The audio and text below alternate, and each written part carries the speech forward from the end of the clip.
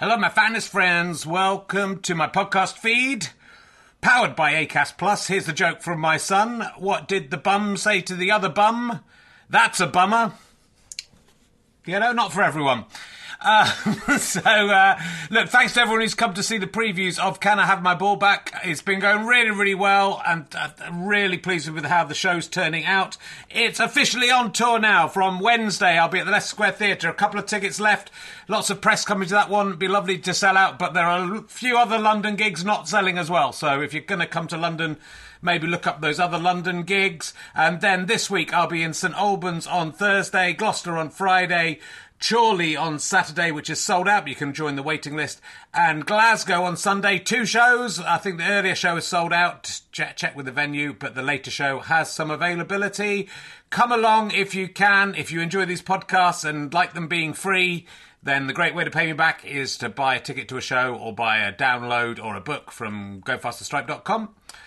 But you can just keep listening for free as well. That pays me back also. So, you know, no pressure.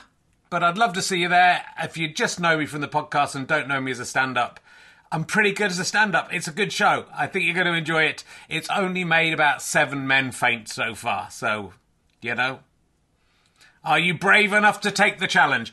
Let's sit back, relax, and enjoy whichever podcast you're listening to now. Millions of people have lost weight with personalized plans from Noom. Like Evan, who can't stand salads and still lost 50 pounds.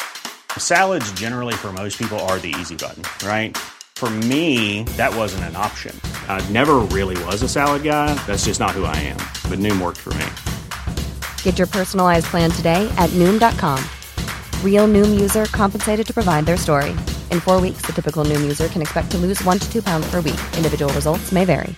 Need new glasses or want a fresh new style? Warby Parker has you covered. Glasses start at just $95, including anti-reflective, scratch-resistant prescription lenses that block 100% of UV rays. Every frame's designed in-house with a huge selection of styles for every face shape. And with Warby Parker's free home try-on program, you can order 5 pairs to try at home for free. Shipping is free both ways, too.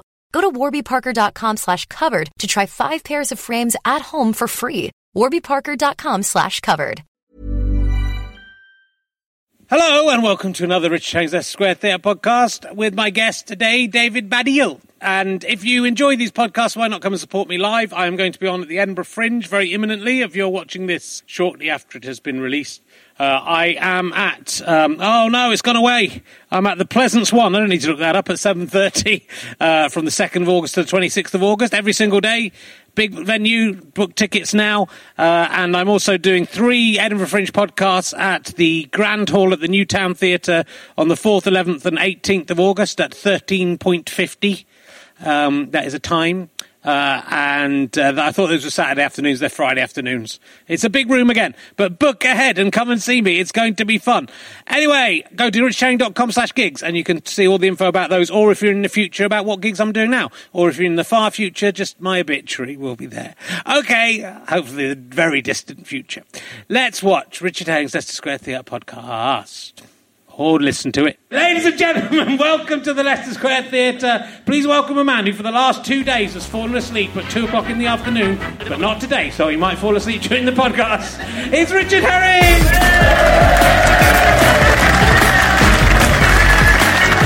Hello. How are we doing? Yeah. Oh, yeah. Should have killed me last year. Welcome. Thank you. Thanks for coming along. Welcome to Richard Herring's Leicester Square Theatre podcast. I was talking to Dappy from N-Dubs today. He's quite depressed. He was in prison. And he calls it rehearsal. I don't know if that's going to catch on. So, yeah, I've been having afternoon naps. I'm so old. I've turned 50. I'm getting very busy. And it's been awful. Just having a horrible child to look after. You're getting up early. She's nice, actually. The other day, I put like £3 down on the sofa, just emptied my pockets, and she went up to it and grabbed it and went, money, just like sort of Gollum. Money. She's only 2 and a bit. She knows what it is, and she knows what it's for. And she took it and she put it in the cute little top pocket. I mean, this was very much a kind of metaphor for how our life is going to be. The very priest said, no, mine. She really is doing this whole Gollum thing. I said, all right, fine, you can have it. What are you going to spend it on? And she thought for a second, then said, biscuits. So she's definitely my daughter. Have all the things. I mean, she doesn't know money, what value money has. For her, £3 might be enough to buy a yacht, as far as she knows, but biscuits. That's what she would like, and that's what I would like as well. If I had unlimited money, I would just buy biscuits. What does that say there? Oh, yeah, that's how I'm going to introduce him. I was slightly depressed. I mean, it's been depressing living in West London recently anyway, for various reasons. But I was very depressed walking down Wood Lane the other day and seeing BBC TV Centre is being taken apart and turned into flats. It just feels like a terrible tragedy. That meant so much to me in my childhood, seeing Roy Castle tap dancing around that fountain, and then that's where I couldn't believe how lucky I was to work there in the 1990s. Never again since then.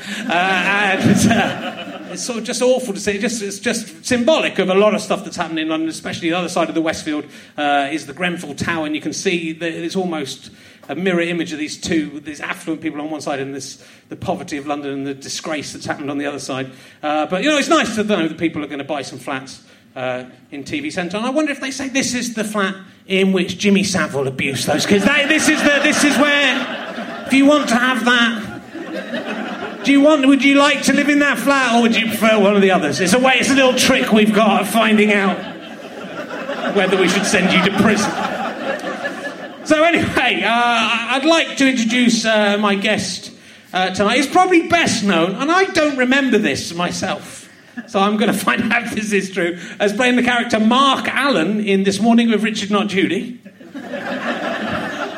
No memory of that at all. And do remember that David No Deal is better than David Baddiel. Which works better when you say David Baddiel, like my dad does. It's David Baddiel, ladies and gentlemen. Here he is. David No Deal's better. Wish we'd got David No Deal, because he's better. Come in, you have to pick up a microphone. Come on in. You're sitting on it. Nice. Hello. How you doing? I'm all right, yeah. How are you? Good. I noticed you said you fell asleep at 2 o'clock. Yeah. I do that a lot. Do you? Yeah, constantly falling asleep. Any time of the day or night, like Grandpa Simpson. Yeah. When I was younger, I didn't really understand why Grandpa Simpson did that, but now I do. It's horrible, though, because you fall into a very deep sleep. Very deep and troubling sleep. Yeah. Where you expect to wake up as an enormous beetle. Yeah. I've noticed. Yeah. Well, one of the times I woke up and I could hear my wife downstairs, my wife's got up early to get the baby up, and then it was 6 o'clock in the evening instead of... Really? Yeah. So I was really confused about what was... You've married quite a young woman, though, like an old showbiz person, haven't you? You're like Des O'Connor in that respect. Age is just a number, Dave. Because Richard used to be a bit of a shagger in the old days. He was talking about the invisibility cloak. In the old days, unbelievably, Richard was a bit of a shagger. And then eventually, what's good about that is that you can sort of wait until you're far too old for anyone to actually have sex with you, and then think, I'll find the one who will. Yeah. And she'll be quite young. Well, I got my wife just at the exact right moment, just when I was still attractive. Just when she'd given up. No, and then I was looked all right. She thought she got a deal, and then bang. Yeah. Bang, it was a bad deal. It was no deal was better than bad deal for your wife. Yeah. Does that mean she'd shag me? I'm trying to work out if she would. No deal would be better than that. No deal would be better than that, okay. David No Deal, look out for him. Do you remember being in This Morning, Richard Not Judy? I was never in that. What are you talking about? It's on your IMDb page, and it says the character Mark Allen. It's like A-double-L. It's a very specific... character. It's an anagram of my name, is it? Mark Allen. No. It's an anagram of anal. Anal. I mean, if I was trying to add stuff to my IMDb page because I'm desperate for my career to look a bit better, that is the last place I would go. It's very specific to name a character. I think it might have been in the Ironic Review or something like that in the background or something. No, I was not in it, for fuck's sake. You were nearly in it. I don't remember you being in it. In the old days, some of you may remember this, Newman and Baddiel were the new rock and roll, and we were like the Beatles, and Lee and Herring were like Freddie and the Dreamers. They were basically the shit ones, that's what I'm saying. So I wouldn't have done it. I'd have thought I can't go near them. We asked to be in Fist of Fun. Yeah. And you couldn't do that either. That's definitely that you're going to be in the sketch about when Jesus comes knocking on the door, and then there's a bald man, and there's people asking for money, and then just increasingly strange. I'm not bald. No, it wasn't for you. Oh, right. And then at the end, it was going to come in. There would be loads of people, and you go, "Hello, it's David Baddiel." Go, "Hello, I'm David Baddiel. I do a lot of work with the disenfranchised." For some reason, we found that really funny. No, it's quite funny. You couldn't do it. So Annabelle Giles did it instead. No, but hang on, why didn't I get that gig? Because you couldn't do it. You wanted to. Because I was too busy being Mark Allen. Mark Allen with double L. No, I'm glad you went in it because I thought my mind's really going if I can't remember that. Anyway, let's crack on with the old podcast we're doing. Yeah. Let's don't want to talk about the past. Let's talk about the present, the near present. That's not why anyone's come. Okay. So you and Rob Newman met up recently. Actually, that is true. Yeah. A sort of strange thing happened, which I'm doing a show at the moment. I'm not doing it right at the moment, but I was doing a show in the West End called My Family, Not the Sitcom, which is a show about my family. And really oddly, Rob Newman, who I don't really see, I have bumped into him about 5 times since we split up very badly in the 1990s. But, it's been fine. But then suddenly he tweets me, and I don't think Rob quite understands Twitter, because he tweeted me, "Can I have 2 comps for your show?" Right, and I think he thought it was the private direct message bit, because what happened immediately was that loads of people started taking the piss out of him for begging for tickets for my show. And so anyway, he did come, and he was very, very nice about it. Good. Which I thought he might not be, but he was. Yeah. He was lovely about it. It's nice. What he did say was that he couldn't come backstage. Oh, really? Yeah. He said he had to go and look after his child. Yeah, well, that's fair enough. It is fair enough, but I thought it might be a lie. Well, the show, we're talking of the show My Family, Not the Sitcom. Is it about your family or the sitcom, The Family, My Family? It's a show about my family. Okay, the sitcom. Yeah, with Robert Lindsay. Okay, yeah. Robert Lindsay has been to see it, actually. Has he? Yeah, he's been to see it. He was a bit confused. It's a show about my family. Yeah, it's really good. I've seen it 2 times. Twice, even. At least 2 times. Yeah. Thank you. I know you've talked about this a lot, but it's as a comedian, it's quite interesting, and I think we're similarly very honest, I think, in our work and in our lives, because we sort of can't stop ourselves being. Yeah. I think more than me. That is true. Is that the show, if anyone else hasn't seen it, is a show about my parents primarily. My mum died in 2014, and my dad's got dementia. And the primary idea of the show really is that when people die, or indeed when they get dementia, we start talking about them like they're fucking angels. Like we start talking about them like they're like at my mum's funeral. I had all these people come to me and tell me that she was wonderful. And the thing that bound all the people together who were saying that was they didn't really know her. It was very clear to me. I thought, you've never met her. You've no idea who the fuck she was. And the thing is, my mum was mental. I mean, completely fucking mental. And the main thing in my mum's life was that she was obsessed with golf. And the reason that she was obsessed with golf is that she had a long-term affair with a golfing memorabilia salesman. And I thought, no one's mentioning this at the funeral. It's completely being left out. And that bothered me, because I thought, well, this isn't the woman who I know, right? And I don't want to erase her out of existence with the idea that she was wonderful. So I started doing a show which details exactly what happened when my mum fell in love with the golfing memorabilia salesman, and also about my dad's dementia. But here's the interesting thing about that, I think, is a lot of people, when they were reviewing that show or talking about that show, were saying it was brave. It's not brave. I'm basically emotionally incontinent. And I want to tell people all the time the most embarrassing, vulnerable stuff about me. Yeah. I feel much happier doing that than not doing it. You know, a lot of people, I think, have this idea of the British as being like not wanting to talk about that stuff. But what they aren't thinking about is the Jewish, right? The Jewish want to tell that stuff all the fucking time. Yeah. Men as well, because men are supposed to not be able to express their emotions. That's not true about Jewish men. They're always expressing their emotions, as far as I can make out. So I never thought that was the brave part of it. Yeah. Well, it's interesting, and I also think with all those, any show in which you open your life up and your heart up a little bit, everyone in the audience will have not exactly the same thing. My mum, for example, never had an affair with a golfing memorabilia salesman. As far as I know, fucking amazing if she had.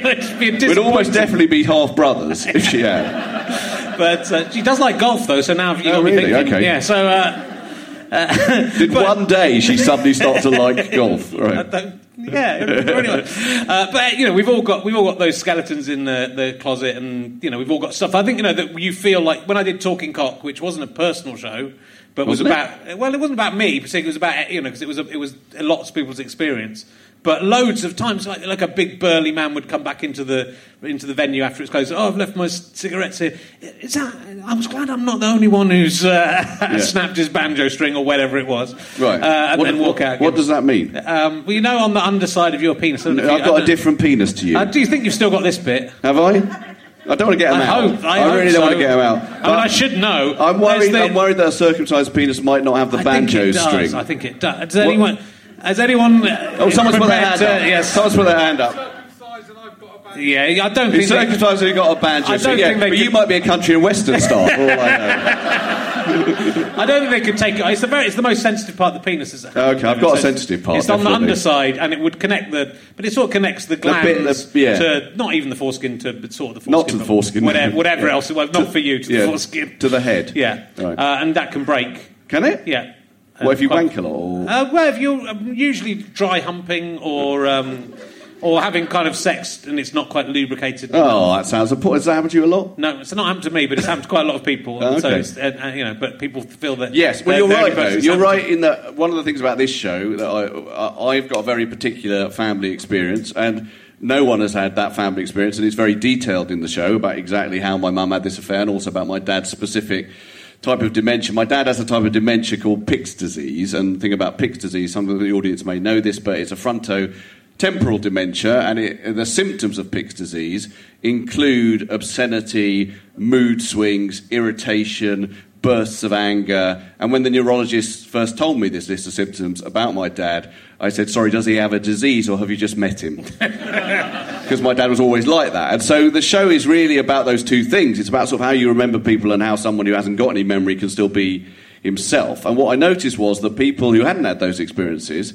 would still want to come and tell me about their family experiences, even if they were completely different. Yeah. I think just because, maybe it is because we're repressed in the United Kingdom, or maybe it's just, people, you feel like those things are shameful. That's the normal reaction, I suppose, isn't it? To think, oh, my mum's had an affair with someone, I should be ashamed of it. Yeah, but that's odd, because she should be ashamed of it. I'm not ashamed of it at all. But, actually, I'm not ashamed of it for her as well. The show is a celebration of how mental my parents were and how they were the worst parents in the world. It's a celebration of that.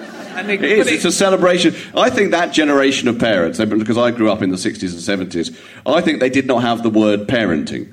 That's what they didn't have. I'll give you an example. I don't want to give away everything that happens in my show, but one of the things that happens in my show, that this bloke's name, who my mum had an affair with, was called David. And this led to a number of problems. One of the problems was I talk about listening to my parents having sex, not like in a really horrible way. I was just next door and awake.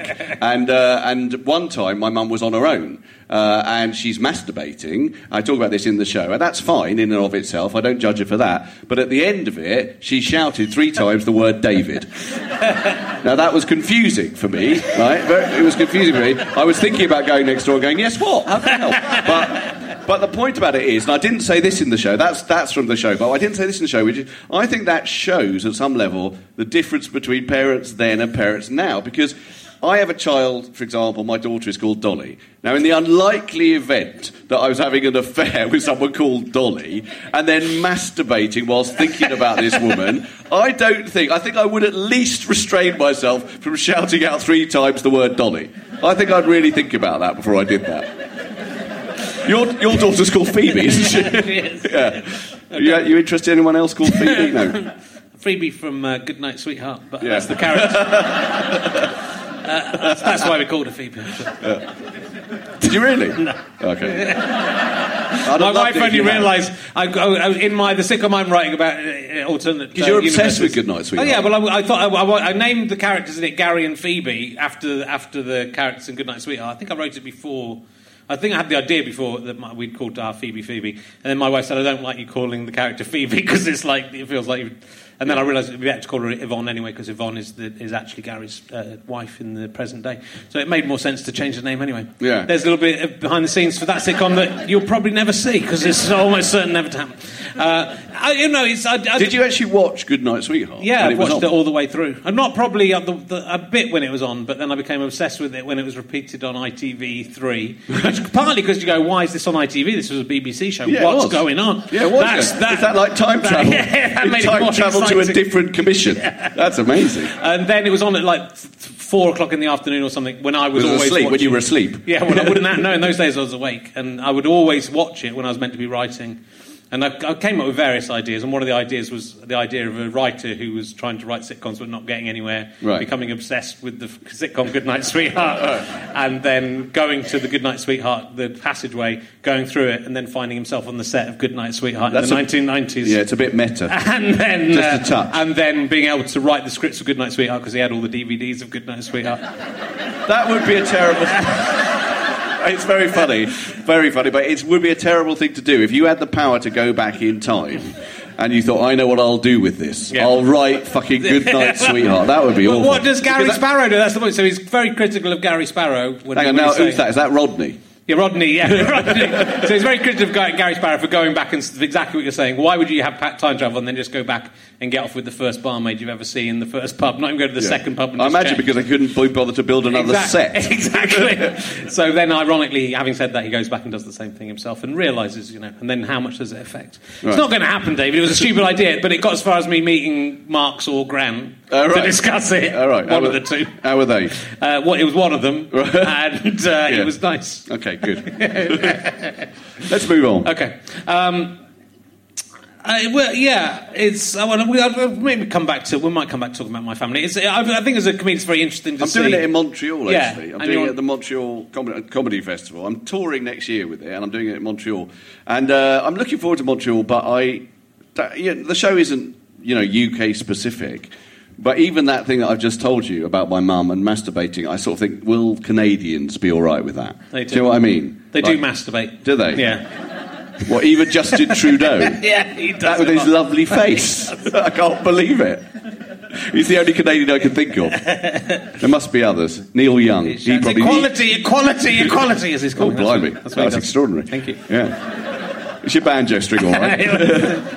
Just it's a beautiful show, and the thing that comes across is that I think with families, there's that the honesty you have between the actual family members. It's both honesty and dishonesty, but when you're in that group, you know each other are crazy and you know each other's foibles and stuff. Yes. And so every family's like that. So I think even though you're admitting kind of other people's secrets as well. Which it's mainly other people's. It's sort of weird, but it's weird. That's really interesting. It is other people's stuff, and although I think someone said to me about the show, I think it's okay because I think a child or a son or whatever has copyright over their parents' lives. Yeah.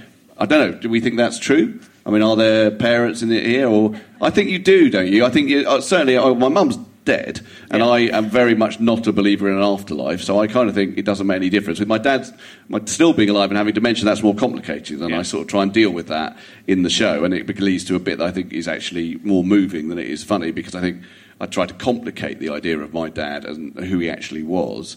But I do think that when you try and make sense of your own life as a comedian or a writer or whatever, you have to be able to talk about what your parents were like in truth, otherwise you get nowhere. Yeah, and it's true, and I think I think a lot of people wait until their parents are dead or to talk about it. But I think it's very much from a place of love. It's a very moving show. It's a very funny show, and you'll push things. I don't want to give too much away. Yeah, I don't want to give it away. You push sort of things, and you're very far, and you'll end up making a joke about. I won't say what it is, but it's because I don't want to spoil it because it's a brilliant line. But if you took some of those lines out of context, you'd go, that's an incredibly offensive thing. Yeah, there's lots of really offensive stuff in it, but it's hopefully. I don't really believe in the concept of offensiveness, to be honest, but there is some stuff that pushes. I begin the show by talking about social media and about how on social media now you basically can't make a joke without someone else getting offended, whatever it's about. They'll find a way of being offended because being offended is a way of turning up the volume on who you are. That's, I think, why most people get offended on social media. They're not actually interested in the joke, sometimes they are, but a lot of the time they're not. What they really want to do is just say who they are through being angry. Although having said that, I was going to talk about this thing that happened to notice. I'd already written it down in my book. So okay, some of you might have seen this because it actually got in The Guardian eventually. But yesterday I was talking about Glastonbury. And it's a daddish joke, really. I did that joke. Ed Sheeran had just come on. And I wrote on Twitter, oh no, someone's got onto the main stage, the main act at Glastonbury is being held up because the stage has been invaded by some busker. right? And she didn't go very well here, so there's the dad joke, right? But then but one person immediately wrote, no, that is the headline act. It's Ed Sheeran, immediately, right? And that's what happens on Twitter. Immediately. And there is actually a Twitter, you probably know this, a Twitter feed designed to help you with that called Yes, That's the Joke. And so I sent it to Yes, That's the Joke. But then someone else sent me to a woman had written, hang on, I've just got to find this. Can you talk amongst yourself? Richard, you could talk for a bit. I'll talk amongst So well, anyway, the woman... Oh, fuck. Hang on, I've got a Skype connection. Yeah. Someone's Skyping me from the afterlife. It's Justin Trudeau's going to wank over the internet for you. Yeah. A woman said... Does anyone know about this, what I'm talking about? Yeah, okay. Well, some people don't, some people do. A woman said about Barry Gibb that she thought it was a real shame that he didn't have any of his own material and he kept on having to do songs by Boyzone and Take That, right? Better joke than mine, quite clearly. And so anyway, I can't find the fucking answer, but immediately, I mean, you should go and see it. It's an incredibly long thread. People start saying things like, well, you shouldn't say that because, he's a master, and actually those songs were by him originally, right? And it goes on forever, and she's really brilliant with it. She's very patient with these people, but I'll find the really funny one in a minute. But what I was really interested in was one bloke who said... Because she said, no, it's a joke, mate. It's a joke. And he went, no, if it was a joke, you'd have indicated it in some way. And you know what that fucking means? You know what that means on Twitter? 15 crying, laughing emojis. That's what that means. And that's the end of comedy. If that's the only way that people know that it's a joke, by putting one of them, we'll have to hold up placards on stage. Well, there's even someone in one of the threads who's saying, I don't think, you're saying that now, but I don't think it was a joke when you wrote it.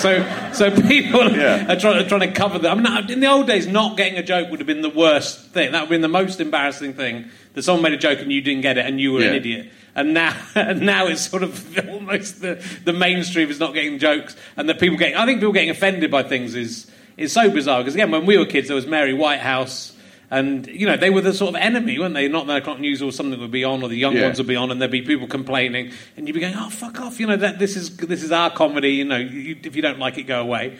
And with TV, maybe it's a bit understandable if people are complaining about stuff, but now everyone's sort of Mary Whitehouse. Everyone's trying to get in there and look for the offence in a joke.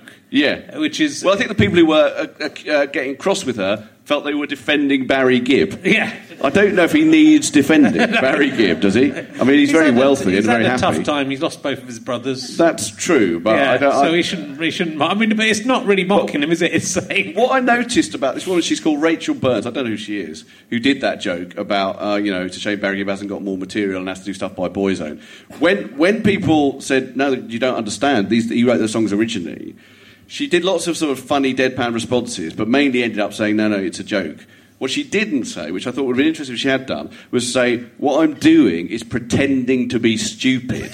Sometimes that happens with comedy, but she never did that, and I wondered if that would have blown their minds, that idea. I think people are so used to it and so used to coming in on stuff. I had one the other day where Theresa May was wearing something like, it looked like a cowl or something, in one of the pits. It looked like she was turning into the Emperor from Star Wars, and so I made a joke about she's not even hiding it or whatever anymore, and someone said, yes, just typical comment on a woman's clothing. Yeah. But no, I'm not. It would have been to not point it out. It's not sexist to point out when a woman's wearing something that's ridiculous. Well, obviously, one of the big issues is because this woman Rachel got a lot of people mansplaining to her, which I think is what happens. But then I sent people to it because I thought it was a very interesting and funny thread, and she was being really funny. And I said, anyone who ever wants to make a joke on Twitter, just read this thread. It's kind of, cautionary tale, right? This is what happens when you make a joke on Twitter. One woman said to me, no, this is what happens when a woman makes a joke on Twitter. And I thought, well, no, that's not fucking true. I'm sorry. I could show you thousands of examples of men making jokes and people not getting them. Yeah. And getting angry about it. Yeah. I think it's true. There's a bit of truth in both, I think. I think that men are more likely to jump in and And men are more likely to jump in. Well, actually, she was getting a bit of both. Yeah. She was I mean, it's just stupid people, really. Which, luckily, people. in the world of equality, includes both women and men. Yes, it does. Yes, I mean, it's sort of interesting as a comedian to have those issues, I think, and to be made to think about it. I think a lot of times on Twitter, I just start writing something and go, I can't be bothered. What? Sometimes, I just start writing something and think, someone's not going to get this, and I can't be asked to do it. Sometimes I think I can be asked to do it, and I know they're going to do it, and I'll set the trap and let it go. Well, sometimes with that, because I do a lot of on Twitter and actually in my show as well, using a screen, I do quite a lot of showing responses that people have done to me, trolls, or responses I've done to them, and people sometimes say you shouldn't do that. You shouldn't feed the trolls, they say. But I think that's wrong, particularly as a comedian, because I think they're hecklers. Yeah. I think they're hecklers, and I think if you can put them down, that's entertaining. I remember once one bloke, someone had written something about how they'd read something about me. And they were doing a nice thing. They'd read this thing, they liked it, whatever. And some bloke immediately wrote, "The only thing I want to read about you is your obituary." And I wrote back, stop laughing, and I wrote back, "Well, at least I'll fucking get one, mate."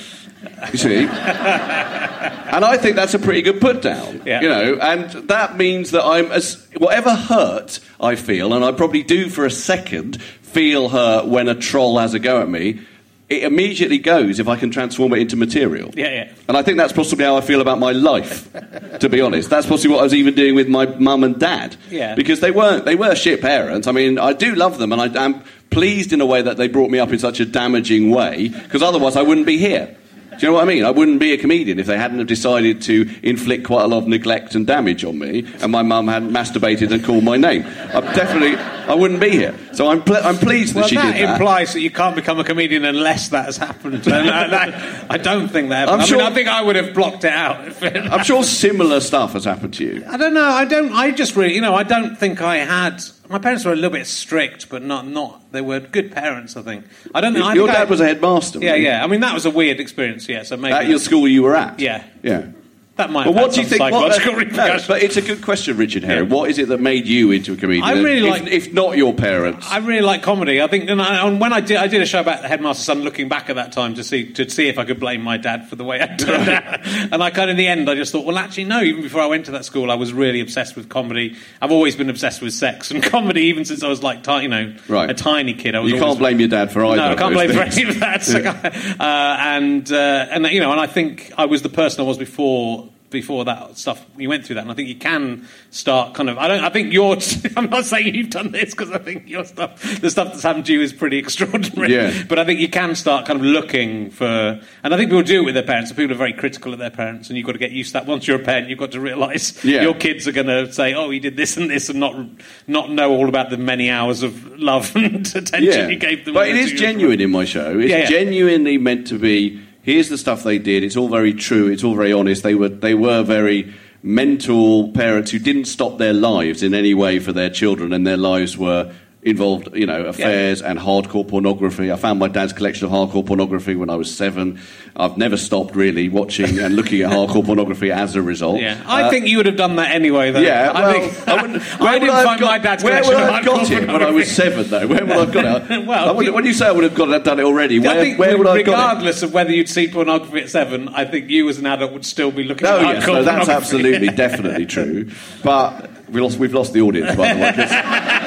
Hardcore pornography is not what it used to be, as a subject matter. But I do feel very strongly that because I'm essentially happy with who I am, that whatever, outside the parenting manual they were, it's not a problem. No. And the show is a celebration of that. It is a celebration of them, and it's a show that's full of love, I think. Yeah, it is. So that's what's overwhelming about it, however dirty and weird and strange it gets. Yeah. It's about the love that you have for your parents and that they have for you as well, I think. Yeah, I'm sure, not so sure about that. But I think they do, but I think your mum comes, as you say, at the end, I think your mum would love all of this stuff. Yeah. My mum would, just because she was, you can see from all the clips she used, she loves being in the limelight, she loved being on your TV show. Yeah, absolutely. My mum... One of the things about the show as well is, because people get quite uncomfortable, I start off by talking about my mum and showing all these times that my mum was on TV, like when I did Baddiel and Skinner Unplanned, she was in the audience and she ended up, we used to have the secretary on Baddiel and Skinner Unplanned. My mum used to do quite a lot of heckling,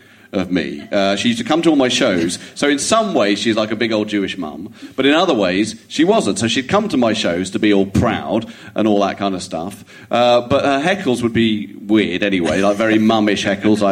There was this one time when I had a pint of beer on stage, and she was in the audience, and some lads started egging me on to drink the pint of beer in one go. So I drank the pint of beer in one go. As I put it down, I heard my mum shout out, "I hope you've had something to eat tonight." So it's a very mummish heckle. But when she was in the audience on Baddiel and Skinner Unplanned, and I showed this in the show, there's a point where I'm talking to Frank about the idea of having my mum as the secretary, which was the figure who used to come out of the audience and write stuff on a whiteboard, sort of as part of the show. And at one point, Frank, who's not very keen on that idea because he knew my mum fairly well, Frank says, "Look, what are we going to do here? You've put me in a terrible position. Either I grant an old lady her dearest wish, or the show will be shit, right?" And my mum from the audience shouts, "It always is," right? And so the reason she did that with my mum is that my mum didn't really care at some level about being proud of me. She was more interested in being in the limelight herself. And so that's why she would have loved the show. Yeah. I think she was also incredibly proud of this affair. She was unbelievably proud of having an affair. She would tell everyone here, she'd take you aside and tell everyone here about the affair. I've got a little footage in the show of my brother. My brother, Ivor, who's also a comedy writer, tells this story about how my mum had a golfing memorabilia stall, and you'll know why she had a golfing memorabilia stall, in Gray's Antique Market, which is near here. And he took his girlfriend to see my mum, my mum had never met this girl before, Tracy her name was.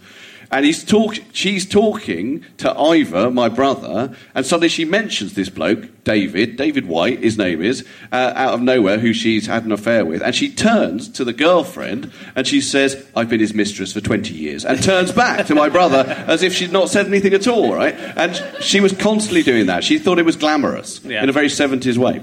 But then you've got that honesty gene maybe from her, so you're the same. I have, yeah. Although I hate golf. Yeah. Yeah. So I haven't picked up everything. Well, she didn't really like golf. She just didn't like golf. She liked David White's cock. I like that. Yeah. Oh, I love that. We all like that. It's brilliant. It's a really, really brilliant show. It's rare to get, like, I think, a stand-up show that really hangs together that well and is that brilliantly constructed and works as a sort of... I mean, it works as a theatre piece as well as a stand-up piece, but it's really funny as well. Well, when I started doing stand-up again, because I was obviously doing stand-up when I was in Newman and Baddiel, and then I did a solo show in 1997, and I stopped doing it for quite a long time, partly because I just burnt out, I think, but also I was having children and all that.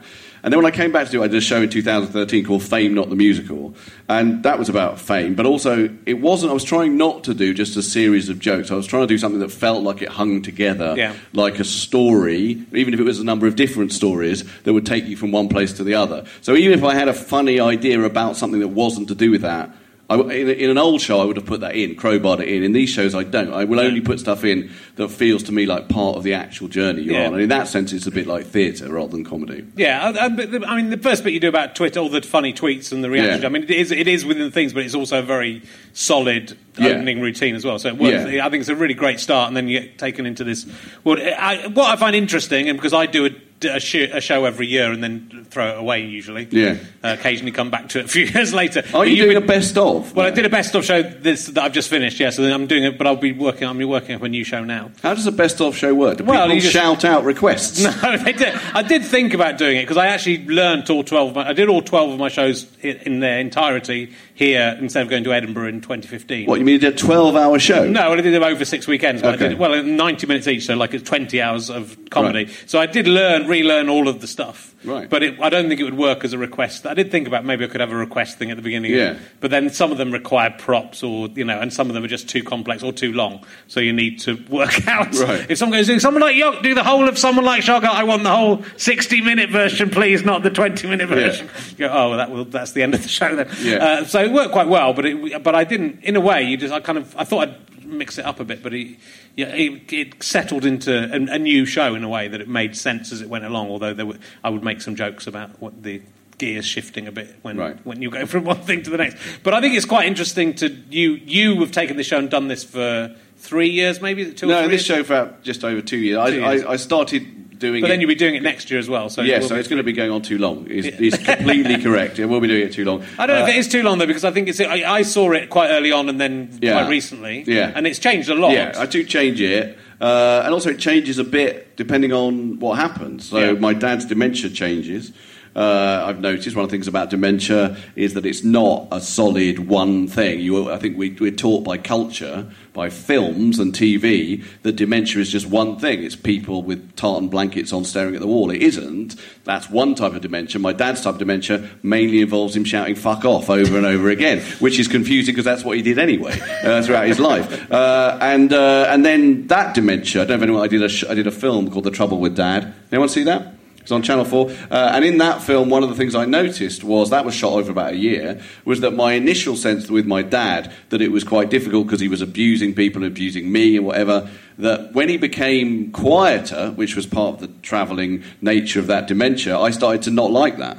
I thought, no, I much prefer him telling me to fuck off, because that's him, that's his energy, that's who he is, that's life. And what I don't want is the complete silence of the other type of dementia. So... why did I begin saying, okay, I've got fucking dementia? Because I've now forgotten why I'm saying this. Why was I saying that? Do you remember? Did you fall asleep? I was looking at what I was going to say next. Oh, okay. I thought you Does anyone know why I began that thread of thought? No one knows. Oh, sorry. Oh, yes. So thank you so much. So because the show is about real life, basically, and real life changes, then the show changes to some extent because of that. But I have been doing it quite a lot. And but I think that's interesting because it really cements it as both the show keeps improving, I think, if you keep doing it and you keep working at it, but also then the reputation of the show keeps growing. You know what I mean? I think if you've got a show that people want to see and then the word's spreading. Although have you ever done a show like... Because I did 10 weeks in the West End just now, including matinees on Wednesdays and Saturdays. So that was 8 shows a week. And the show was going really well, but to be honest with you, about week 7, I hated myself. I thought, I cannot go on stage and say this stuff anymore, because the show is very authentic and real, and as a result, just pure repetition made me feel like a twat. Do you know what I mean? I do, yeah. Never happens to me. No, I do, and I think I went through a period where I never did as long a period of any show and that intensively. But when I was touring 12, 15 years ago, and if the show didn't start off going really well, I would just go, and if it was an art centre and there was 30 people, then it wasn't going very well, or I was bored with it, I'd just put my head down and basically say it as quickly as I could. Can I ask you something? Yeah. Can you do a little bit of chat and stand up while I go for a piss? Is that all right? I'll talk about this. I'm 53. That's all right. And so I have to do that. You're drunk. I've drunk more than you. I've drunk more water than you. All right, okay. You go. I'll keep telling the audience. I will about come this. back. Okay. All right. I can keep talking.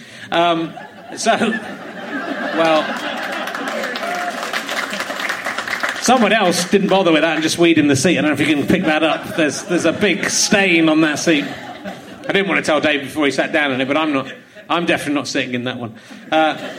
What I've learned as a comedian, that David's going to miss this now because he's in the toilet, is that you can keep a show interesting for yourself by keeping on working on the way you do it rather than the words as well. But David will miss out on that now. I did a travelogue show with David Baddiel. Oh, I said his name correct. Thank God he wasn't here to hear it. Called 48 Hours to Go Broke. Did anyone see that? Yeah, no. Some people did. It was kind of quite a weird idea. We were given like £10,000 and we had to go to Yerevan in Armenia. And then we had 48 hours to spend £10,000. I think they made it £8,000 for Armenia because everything's so cheap in Armenia that it would be impossible to spend that much money. It was quite a weird idea for a show, which I might talk to David Baddiel about now. Here he comes. Oh, David Baddiel, I mean. How is the weed? That's like a round of applause for having a piss. It was all right, but I was worried because I'm wearing fairly light trousers, so I assumed there'd be a stain. Yeah. I also assumed you were saying something embarrassing about me. No, I wasn't. I once did that on Baddiel and Skinner Unplanned, and Frank told this story. I shouldn't really tell this because it's fairly horrible then, and I'm older now, and I'm going to give you a really disgusting image, but hey, it doesn't matter, it's been on telly. Frank, I went for a piss during the show, and Frank told this story to the audience while I wasn't there. I didn't realise he had told it. About he'd come round to my house, and he'd noticed I'd got a stain on my T-shirt, and he said, "Oh, what's that?" And I said, "I've just been wanking." And he said, "Oh, God, you're going to tell me that?" I said, No, it's not that bad. What was happening was I was wanking, and because I was about to have an orgasm, I put my T-shirt in my mouth. And that's what the stain's from, right? So I offered that up as like it's not as bad as you think it is, right? That stain. Anyway, that's the story he told to the audience, and I didn't know when I came back. So I had to work it out for the rest of the show, what he told the audience, because he had told them all not to tell me, right? And then right at the end of it, he said, "Well, why do you do that anyway? Why don't you hold it up with your hand?" And I said, "Well, I need both my hands, obviously." And he couldn't understand why. And I said, "Amateur. Surely you need both your hands." Anyway, I just started going out with Morwenna, my partner, when that show, Now My Wife, was on. And she split up with me briefly because she said, "I've got to go to the school gate." No, she wasn't. We must have had children already. Yes. And some people would have seen that show, and I'm so embarrassed. Wow. It was only for like a day. She came back. Came back. But I did realise that... Came back because you need 2 hands to masturbate with your cock, so that's the reason she came back. Yeah. I don't need Can't to... leave that behind, can you? I don't need 2 hands to masturbate all the time. Okay. Only towards the end. Okay. Yeah. Know what I mean? You put the other one up your arsehole? Ball cradling, a little bit of arsehole, yeah. Okay. I'm 53, it's disgusting me talking like this. Do you remember when we went to Armenia? I thought we talked about this, but it happened in between... The way you said that after the wanking story sounds like Armenia is a euphemism.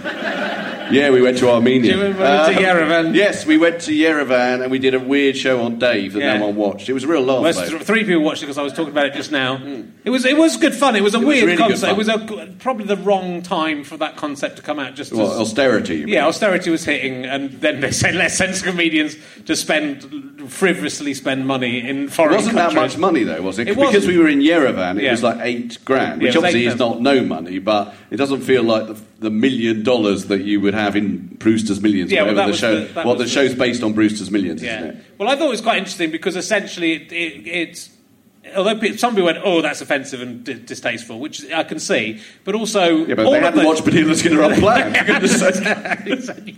I was in the next bedroom to him, and he was wanking with 2 hands and shouting Richard at the end 3 times. Don't know where he got that from. It was Dick. It wasn't Richard, just Dick. Yeah, it wasn't Richard. But all of those travelogue shows of sending 2 men to an interesting place. Well, sometimes a woman or hardly 2 women. Ever. Okay. There was a couple of episodes in the series we did with women, but it's nearly always 2 men. But that's because they're more male comedians. I don't think they don't want to send women. Is that what you're saying? I just think it's interesting when you look at how many times it is like men. But anyway, let's not get onto that. But you're essentially sending someone. If you send Carl Pilkington or whoever to wherever, they are spending all that money as they go. You're sending Carl Pilkington somewhere that he ostensibly doesn't want to go for a joke, and then making him do stuff that he doesn't want to do. That still all costs that money. So it was like an upfront TV show. Yeah, but it was actually. When did we do it? It was 2014, Yeah, I think it was an early example because I could tell you, I don't know if I was aware of it as much, but you were already worried about Twitter. Yes. About how we were going to get slagged off on Twitter. Well, we got tweets for that. We got tweets on the way to as we were at the airport. I remember sitting there and it got mentioned on Chortle, and already some people were going, "Oh God, this is disgusting. This is disgusting." Enacting me in and saying, "How can you do this?" Yeah. And I can sort of say, I think it was an incredibly fun thing to do. It was really fun. A really interesting thing to do, and it made you think about the value of money. And we were giving the money as much as we could to people we thought would benefit from it. Yeah, although I did suggest that we had like a big presidential suite in a hotel that I believe President Assad of Syria has stayed in. It just stayed in there the week before, I think. Yeah, it just stayed there the week before. So there were more things to complain about than just us spending money. But we did. I did say let's get the presidential suite and throw money on it and dive around in it in dressing gowns. Yes. But then the problem was because it was Armenia, we couldn't get the stuff on the room service that we wanted to enact that scene. We wanted essentially to do an ironic, oh, we're so wealthy. So I thought we could get champagne and things like that. All we got, I think, was tiramisu. Yes. That was all we had, was a plate of tiramisu as their luxury thing that we basically handed to each other. Yeah. But we only allowed to spend a certain amount of money on stuff, on each thing. Yeah. And we got the presidential suite, I think, for an hour we were allowed to have a very angry man on room and it was service. ridiculous. We think, we're in the presidential suite. Yeah. President asked us, can we get some champagne? No. Someone in the crew wanted some cigarettes. So have you got can we get cigarettes? No. No. They were just furious. This isn't the presidential experience I was expecting. No, it was very unpresidential. And we drank coffee that had come out of a cat's anus. Yeah, we did do that. That sounds like we didn't do that, but we did do that. But it's that special coffee, you might have heard of it, where a cat eats the coffee bean, then shits it out. Yeah. Then they give it to you. Yeah, then you drink it. Then you drink it. I am sophisticated. Yeah. I think there's a lot of things about being rich which is just everyone taking the piss out of you for me. You're rich, you have to drink this cat bum coffee. It smells of cat shit. It costs so much, it must be good. Yes, you're well done. Thank you for the money. Yeah. And then they themselves become rich, and then they have to drink cat bum coffee. It's a terrible spiral of cat bum coffee. Actually, I think that cat shit coffee just tasted of coffee. It didn't even taste of cat shit. You'd want it a little bit to taste of cat shit, but it didn't. That was the real swizz. I thought it was most interesting, and I think there's a TV show in this, is we were allowed to go to a casino. Yes. And I play roulette quite a lot. So we were trying to lose money. That was the idea. And so it was very exciting to go to a casino and put money in there. They would only let us, I wanted to put it all on one number. Yeah. And then they wouldn't let us do it because it was too big an amount of money if we won. Oh, right, was that right? So we had to put it on two numbers, that made me nervous. I thought, now it's 17-1. Well, presumably, because the idea of this show, just to reiterate, I know Richard said, is that you have to get rid of all the money. Now, if we'd won an enormous amount of money, we'd still be there, I assume. You have to live in Armenia for the rest of your life, spending that money very slowly. I think the producer did say, if you did win on that tape, we could always retake it and just all split the money and pretend it never happened. Maybe that's what happened here. That's happened. Cat bum coffee. But it was incredibly exciting. I think I think there's a game in this somehow. It was actually more nerve-wracking. I play roulette quite a lot, just casually every now and again for fun. And it's a stupid game to play. Don't play it because you can't really win. But we came very close. We were like 1 or 2 slots away from winning on one of our numbers. Yeah, and to see it come around, exciting. it was very exciting and nerve-wracking, and when you're trying to lose the money to the danger of suddenly winning. It was a very odd experience. It's a very weird place as well, Yerevan. Yes. Yeah. It's really weird, and there was a slight sense that if we had won, erroneously we might be dead anyway, because there's a lot of gangsters around. And well, it's quite unusual for a casino to refuse. I mean, I know it was, but it wasn't like a huge. It was like £1,000 or something. It wasn't like a huge. Maybe £800 that we'd allowed to put on. We bet £800. £800 on 2 numbers, but even £800, for a casino, £800 times 35 is not a massive amount of money. We are talking a lot about a show that no fucker has seen. I know, it's interesting though. It was an interesting show to be part of, and who else did the show? I was on telly, wasn't I? Yeah, you were on telly. That's true. That was quite unusual. Susan Calman did it with, I think, Freddie Flintoff or someone like that. Okay. I can't remember who the other people. I mean, I don't think it did well because people were just laughing at the idea of Susan Calman and Freddie Flintoff. They were into Iceland. They went up a mountain. I think she told me they went up like a mountain, nearly died or something. It sounded much worse, their version. How did you spend money? How did you spend money up a mountain? They were hang gliding or something like that. Well, that sounds much easier. Yeah. We dressed up in opera costumes and danced around. We did do that. And then we just ended up giving money away, didn't we, at the end? Yeah. That's kind of an easy way of doing it. Buying stuff from street vendors and things. Anyway. It was nice. We had a lot of fun. Do you have questions from the audience? No, I've got questions from my book, though. Okay. Got an emergency question. Was there a catchphrase bit at the start? Yeah. What was that? You've got to be one of the cool kids, Dave, if you don't know. You don't know. You're not in. I want to know what the catchphrase is. You just have to say Rahulastapa. Right. It's like Crackerjack. see how soon they forget. Question 478. If you're following along at home. That's like a vicar. It is. I think this will be a holy text one day. Yeah. When this is discovered. Did you say that's the one that costs a lot of money? You can buy some of them on eBay have gone for like because I've written extra questions in the front and signed them and stuff, and it's gone a little bit crazy. I mean, I'm thinking of giving up the podcast and just doing the books. Really? Yeah. How much do they sell for? It's like Harry each. Potter. £10 each. All But, right. they're £10, but it's a first edition. Yeah. So it's very like Harry Potter. There will be movies of this. So there'll be the first movie, and this would be one of the scenes in the movie, David. So the emergency questions Yeah. is an idea that you had separate to the podcast. Well, it's sort of part of the podcast. When I was interviewing Jonathan Ross, I got a bit flummoxed and couldn't think of anything to say to him. Right. And wished I had some questions written down. That I Right, could because just that's come what to. he does Yeah. on his show. He So you writes thought, them yeah, down. I'll take a leaf out of his book. I'd write some down for the next person. Okay. So this is one I don't think I might have asked this to someone else. 478. If you had to have sex with either Zippy, Bungle, George, Jeffrey, or Rod, whilst Jane and Freddie had sex with each other next to you, but you couldn't join in with that bit. Yeah. If you had to, Yeah. which of the Rainbow Crew would you have sex with out of those? Sorry? Zip. Someone very keen on Zippy there. Well, I mean, to be honest with you, as far as Rainbow goes, Yeah. which is quite a 70s reference Yes. point, I can only really remember Bungle. Right. Well, he's in there. Is he the bear? Yeah. Oh, no, Zippy. Because Zippy's the zippy one. Well, yeah, well, obviously, Zippy's got the zip on his mouth. Yeah, but if you get your cock caught Yes, in no, that, that's the whole point. It could be quite erotic, unzipping the mouth. It could be. And then laying your cock on the felt. And then, the bloke. Who's the bloke? Jay. No, that's not the bloke. Jeffrey. Jeffrey. Well, Freddie's Jeffrey sticking his finger up your arse, and then you hope for the best. It was never like that, Rainbow, It was. when I watched it. Well, but weirdly though, Rod, Jane, and Freddie. And were they on Rainbow? Yeah, they were the singing group. Rod, Right. Jane, and Freddie. And there But was, it sounds like Swingers. Jane If- was married to Rod, and there was a different person in Rod, Jane, and Freddie who was called something else. George, I can't remember what he's called now. And then There was a different person in Rod, Jane and Freddie who wasn't called Rod, was Jane called- or Freddie. No, Well, but that it- must have never worked. then they said, let's get someone called Freddie in. Yeah. And then Freddie came in. Yeah. And then Freddie and Jane are now married to each other. Are they? Yeah, so she was with Rod, and then she left Rod, and then she went with Freddie, but they all still work together. So I think I think they'd be up for this. The Crankies actually are swingers. Did you know that? Yes. Okay. Did you know that? The Crankies actually are swingers. It was a big sort of news story in The Sun, but then it sort of... I don't know what happened to it, because I would have thought that should be more well known. Don't you think? Yeah, well, it's there's like an lots of unbelievable thing. Could you imagine? I mean, I've never done swinging, and I'm an honest person, and you would know. I would definitely tell you if I'd been to a swingers party, so I've not.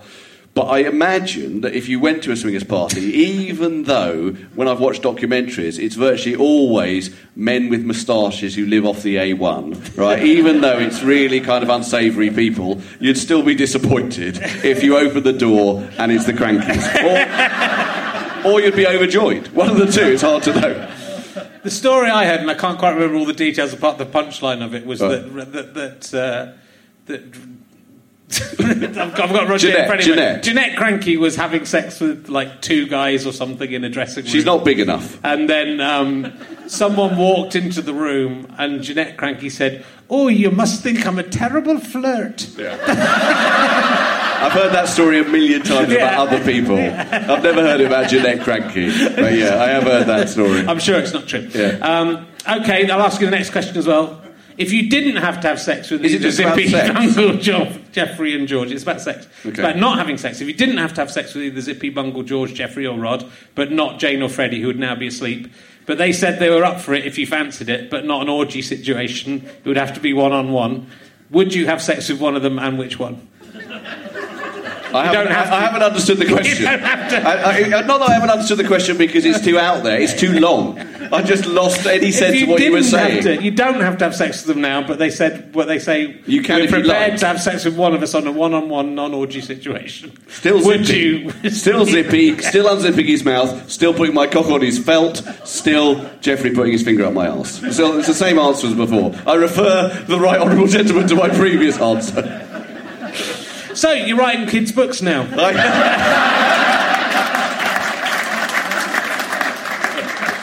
Yeah, I am. They're very successful. They were very successful until this podcast. They were doing excellently. It's a problem, actually. It is a bit of a problem because as a comedian, I am, fairly adult, and then every so often I will get someone who, only really knows me from the kids' books, saying, "Is it all right if I bring my 9-year-old to the show or whatever, or to this?" Yes. And I would say, "No, they'll be traumatised for life," like I was by my mum shouting my name when she was wanking. And although that's done me no harm, I can't guarantee the same for your son. It's a bit of a thing. Yeah. But you've got children now. I've got a child and another one on the way. They don't read yet. There's quite a lot of comedians and people in the public eye writing children's books. There are. Well, my wife is a children's author. Oh, right. Well, there you go. So children's authors are generally quite annoyed. Although my wife was also a stand-up comedian, but not. No, I know children's authors are a bit annoyed about it. Yeah, children's authors are annoyed. So I went to a party with my wife at her publishers, and everyone was going, "Are you going to write a children's book now?" I said, "Yeah, I might do. This sounds quite good fun." Will your wife be annoyed if you write a children's book? I think it would be weird. I think she would find it odd if I suddenly went. And I've actually I wouldn't do it partly because I wouldn't want to feel like, it's another comedian writing a book and joining this bandwagon there. I mean, I think, again, you were ahead of the bandwagon. Well, to be honest, David Williams was the one who started it, but then I was probably the next one, and now everyone. Well, Spike Milligan was maybe the one who started. Spike Milligan, yeah. Puckoon. He did lots of little poetry books and stuff. I used to love Spike Milligan as a kid. But yeah, I think it makes sense for comedians to write books because kids like funny books and comedians are childish. So I've got lots of ideas for children's books. But that's true, though. That is true. Is that I only once was going to write one. I wrote a book called The Parent Agency, and I wrote that because my son said to me when he was 8, he said, "Dad, why does Harry Potter, why doesn't he run away from the Dursleys and go and find some better parents?" And that gave me an idea, which was about a world where children can choose their own parents. And what I noticed when I wrote that book is that I decided to write it more or less as I would write any other thing, which is to try and make it as funny as possible, but leave out the stuff about Jeffrey putting his finger on my arse. But by which I mean leave out the sex and the swear. Well, it's got swearing in it, actually, but leave out most of the harder sex and swearing. And that was quite successful because I believe, I don't know how many people in this audience have got kids, but I believe that things have changed with comedy since I was a kid. Because when I was a kid, it was basically the Magic Roundabout. That was children's television. Now my son has grown up on The Simpsons and Amazing World of Gumball, which is the funniest show on television. I don't know if anyone watches it, but on Cartoon Network there's a show called Amazing World of Gumball, which is not the funniest show on television for kids, it's the funniest show on television, full stop. And I think there's a space now called for children, but it's not really for children because children are more sophisticated and adults are more childlike. Yes. And so as a result, I think you can do stuff in the for children space as a comedian which isn't really talking down in any way to kids. You just leave out the swearing. Sure. I guess your books aren't really the kind... The kids are a bit older, they're not getting read to by their parents. 9 to 12-year-olds that's the demographic. So they'll be reading themselves. Yeah, but it's fun as an adult when you get stuff that it's funny for you as well as for the kids. So I was watching Monsters, Inc. 15 times in a day with my daughter the other day. Yeah. And it bears watching 15 times. It's really good. I've seen Cars. They don't watch it, but I've seen Cars, the Pixar film, about 50 times. Has anyone seen Cars, the Pixar film? Okay. Do you know what happens when Lightning McQueen has the spotlight put on him? Does anyone know what I'm talking about at all? Okay, there's a bit, this is going to go nowhere, but I want to get it off my chest, right? Lightning McQueen, who is the main car in Cars, there's one bit where he's won a race and he's about to get an award and a spotlight comes on him and he's there and he doesn't know what to say, and in the distance, very carefully, you only know this if you've seen it 50 times, you hear someone shout, "Freebird." Right? Now that is from Leonard Skinner's One More from the Road, their double live album released in 1976, and you hear that very in the background when someone wants them to play Freebird. And I know that happens in Cars because I've seen it 50 times, but I may be the only person in the world who knows that happens in Cars. Does anyone else know that? No, that's pretty good. Or that doesn't want to know it. No one wants to know it either. But that's what's... When they bother to go that deep with these things, and I think it really works for kids' films, because they people who make the kids' stuff, I think, are very clever. I think we were talking about CBeebies the other week, and Postman Pat, and the way that as a parent you'll pick up on all the ridiculous stuff in Postman Pat. But the people who write that know that. Yes. The parents are going to watch it and go, how does he afford all these different vehicles and why, blah, blah, they know what's going to happen, but they also know that will give the parents pleasure to do that. So they don't sign it up at all, but they let all those things, and with occasional, they'll go, where's Pat? It's very unusual for him to be late, his wife says, and everyone else goes... It's just really... You're saying that he's a swinger? Is that what you're saying? He never delivers anything on time, and it's always... I don't want to go into it again, David. Okay. I've done it. You've spoiled children's television for all of us. I want to do... there's 2 Dirty Britcom confessions about you. Have you seen the Dirty Britcom confessions? Dirty Britcom confessions is a website where people can put their sexual... Is it fan fiction? Yeah, it's where fans can say what they would like to do to you, comedians, not just you sexually. Yeah, I haven't read it.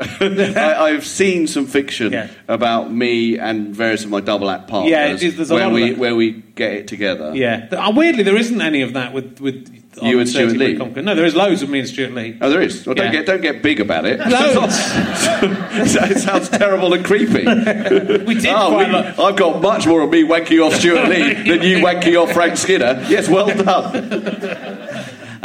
Here you got 2 for you. I'm going to read them. They're not that racy, but I'm quite interested what you think. But they are quite racist. I told you. Yeah. Except David Baddiel. David Baddiel's circumcised penis. Has he got a banjo string? Who knows? Read it out. All I want is to feel David Baddiel's beard between my thighs. Why is that too much to ask? You're sincerely Jeanette Cranky. Would you be prepared? I mean, you could just send them your beard. That's the nice thing. If you can shave off your beard, stick this between your thighs. I want to know whether... Is it a woman, firstly? Well, you can't be sexist. No, I don't mean to be sexist or anything, but what I'm interested in is if it is a woman, whether or not she herself is quite hairy down there, and that's why if she's not, whether that's why she wants it. Because it's quite fashionable now to, on pornography on the web, which, as you know, I watch. There's some very big stuff with sites now for hairy women. Right. And it might be just someone who thinks, well, I can't get enough hair down there. What about using David's beard? Yeah. There might be that. Or it might be someone who wants to create static electricity and they've got plenty of hair, but they think my hair and that hair. Yeah, we could power the national grid together. If I was moving, I guess. And the other one's just quite sweet. Yeah. That one was quite sweet. Yeah, well, they're both sweet compared to what you can get. I want to run my fingers through David Baddiel's hair. Is that it? Yeah. Beard hair or pubic hair? I think just hair. Really? Yeah. No, that's not very... No, I mean, that's weak for the... Surely it could be more erotic. What about stuff about you and Stuart Lee? Or is it not about you and Stuart Lee? Is it about you and other people that you've associated usually with? If it's a double... I can't remember the we can look it up later together. And, I want it to be... I'll pick up my shirt. I want it to be... Now, you see, that was disgusting for other reasons, I'm afraid. It wasn't the wanking that was disgusting about that.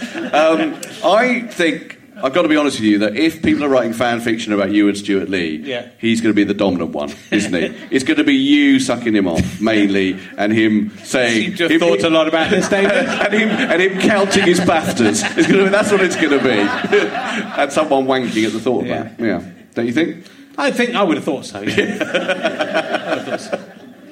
That wasn't how it went down in reality, though. So, what does that even mean? What was the... I never saw this, but I have a question about which is your favourite McWhirter twin, but you did a show called The Norris McWhirter Chronicles. Yeah, well, not a show. I did a short film for Sky about Norris McWhirter. Now, I can tell you the story. I've always liked this story, but it's a very strange story, which is, anyone who doesn't know, which is, I'm sure there are people too young in this audience, which is that Norris McWhirter was on a show called Record Breakers. Record Breakers was a show in the 70s that Roy Castle used to do. I referenced it right at the top. Yeah, I heard you mentioning Roy Castle. And it was basically a show about the Guinness Book of Records and about, who's the fastest man in the world or whatever at the time. And they used to do little skits and little things about that. And I used to like it quite a lot. And then Norris McWhirter, who was the kind of oracle of all this, he knew the Guinness Book of Records by heart, came to my school, this is a completely true story, to do a talk. And I was very excited about this. And the place was packed, the assembly hall was packed because he was quite a big star at the time. It then turned out, and I didn't know this, obviously when I was 12 or 13, that Norris McWhirter was the member of something called the Freedom Association, which was a kind of quite right-wing organisation, very right-wing organisation, and he come to talk about how much he was pro-apartheid, how much he hated the trade unions, and how much, the Labour Party were trying to ruin the country and whatever. And he put up a big sign that just said freedom on it. So he talked for about half an hour about this. And I remember sitting there thinking, OK, this is really boring, but I'm also worried about something, which is he's going to ask for questions, and people here, they're going to ignore what he said, and they're just going to say, what's the biggest fish? Right? And I got really worried about that. I thought that would be really embarrassing, because he hasn't even mentioned Record Breakers or Roy Castle. And I was worried about that throughout, and this is what actually happened. He finished his talk, which was all about this very right-wing stuff, very serious. And then he said, are there any questions? And a bloke put his hand up, and he said, what will houses look like in the year 2000? And I thought, well, that's nothing to do with what he's talking about, and there's nothing to do with Record Breakers. What the fuck, right? And he answered it. He said, I think we'll all live in yurts. So I did a short film about that. And there was, in fact, a coda to that story, unbelievably. There is a coda to that story, which is many, many years later. I was driving in Birmingham with Frank Skinner. We were on our way, we did some filming. And the much older Norris McWhirter was on a show, a radio show, answering questions about records. And people would ring up, and they would try and catch him out. And you could win a copy of the Guinness Book of Records if he couldn't answer... on the radio? On the radio, yeah. Well, yes, obviously, he could have been cheating. That's true. That's true. But the premise was, he was on some local Birmingham radio station. You ring up, you say, who's the tallest man in the world? If he can't answer, you get a free book. How do you not know that one? He's in the front of the Guinness Book of Records. That's what happened. Anyway, so this is going on for about 20 minutes, and I'm listening to it and thinking, oh, this is sort of what I expected to happen, right? Then, right at the end of it, someone rings up and says, what's the biggest ant in the world? And Norris answers that completely confidently, and he says, oh, it's the killer ant of the Australian, who sometimes can be 6 inches long, and his bite is this and that. Goes on for ages. And then he's really happy, thinking no one's run the book. And then the bloke goes, no, it's the elephant. Right? And Norris gets really angry and says, well, that's just stupid. And then he goes, no, give me the book. I've won a book. And he goes, no, cut him off. Right? So you can see that, what I've just told you, enacted on the Norris McWhirter Chronicles. It's available on YouTube, and I did it. And what was also ridiculous about that was Sky did this thing called Christmas Crackers, and they were asking people to do autobiographical films. So I did that. I just recreated that whole story I've just told you. What I didn't realise is they were called Christmas Crackers. They were meant to be Christmas stories. It had nothing to do with Christmas. So just at the end of it, I say Merry Christmas. That's it. When you go to Norris McWhirter, what was the best Christmas? It was the first Christmas. The one with Jesus at his birthday. Jesus. It should have been. He should have had freedom, except for Nelson Mandela on his back. Yeah, don't free Nelson Mandela. Do you remember that song he did with the Specials? Imagine if he'd done that. Yeah, brilliant. Yeah. He got angry about freedom. Yeah. Don't free him. No, I don't like him. History he'd have been on the wrong side of history, and he was wrong about the yurts as well. I don't trust that man. That's the thing. He was wrong about that too, because we live in the same houses as we did then. Oh dear, good. Is it time to go? It is time to go. I think, unfortunately, there's a lot more to talk to you about, but we'll have you back in another 5 years. I've really enjoyed it, 5 years. Yeah. Thank you very much, I've really enjoyed it. Ladies and gentlemen, it's David Baddiel. Thank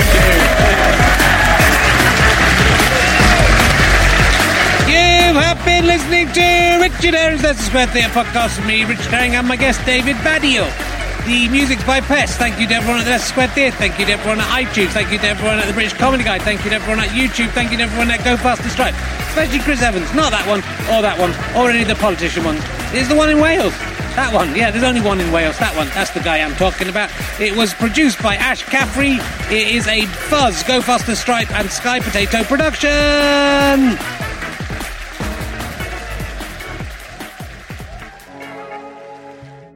Hey, thanks for listening. Do come and see me at the Edinburgh Fringe if you can. My show's called Oh Frig, I'm 50, and I'm doing a Richard Herring's Edinburgh Fringe podcast as well. Check richardherring.com/gigs for details. Do buy an emergency questions book if you haven't already. It's a lot of fun. Go to gofasterstripe.com/EQ, and you can buy one of those. Thank you very much. Bye. Mom deserves the best, and there's no better place to shop for Mother's Day than Whole Foods Market. They're your destination for unbeatable savings, from premium gifts to show-stopping flowers and irresistible desserts. Start by saving 33% with Prime on all body care and candles. Then get a 15-stem bunch of tulips for just $9.99 each with Prime. Round out Mom's menu with festive rosé, irresistible berry chantilly cake, and more special treats. Come celebrate Mother's Day at Whole Foods Market. Even when we're on a budget, we still deserve nice things. Quince is a place to scoop up stunning high-end goods for 50 to 80% less than similar brands. They have buttery soft cashmere sweaters starting at $50, luxurious Italian leather bags, and so much more. Plus, Quince only works with factories that use safe, ethical, and responsible manufacturing. Get the high-end goods you'll love without the high price tag with Quince. Go to quince.com/style for free shipping and 365-day returns. Imagine the softest sheets you've ever felt. Now imagine them getting even softer over time. That's what you'll feel with Boll & Branch's organic cotton sheets. In a recent customer survey, 96% replied that Boll & Branch sheets get softer with every wash. Start getting your best night's sleep in these sheets that get softer and softer for years to come. Try their sheets with a 30-night guarantee. Plus, get 15% off your first order at bollandbranch.com. Code BUTTERY. Exclusions apply. See site for details.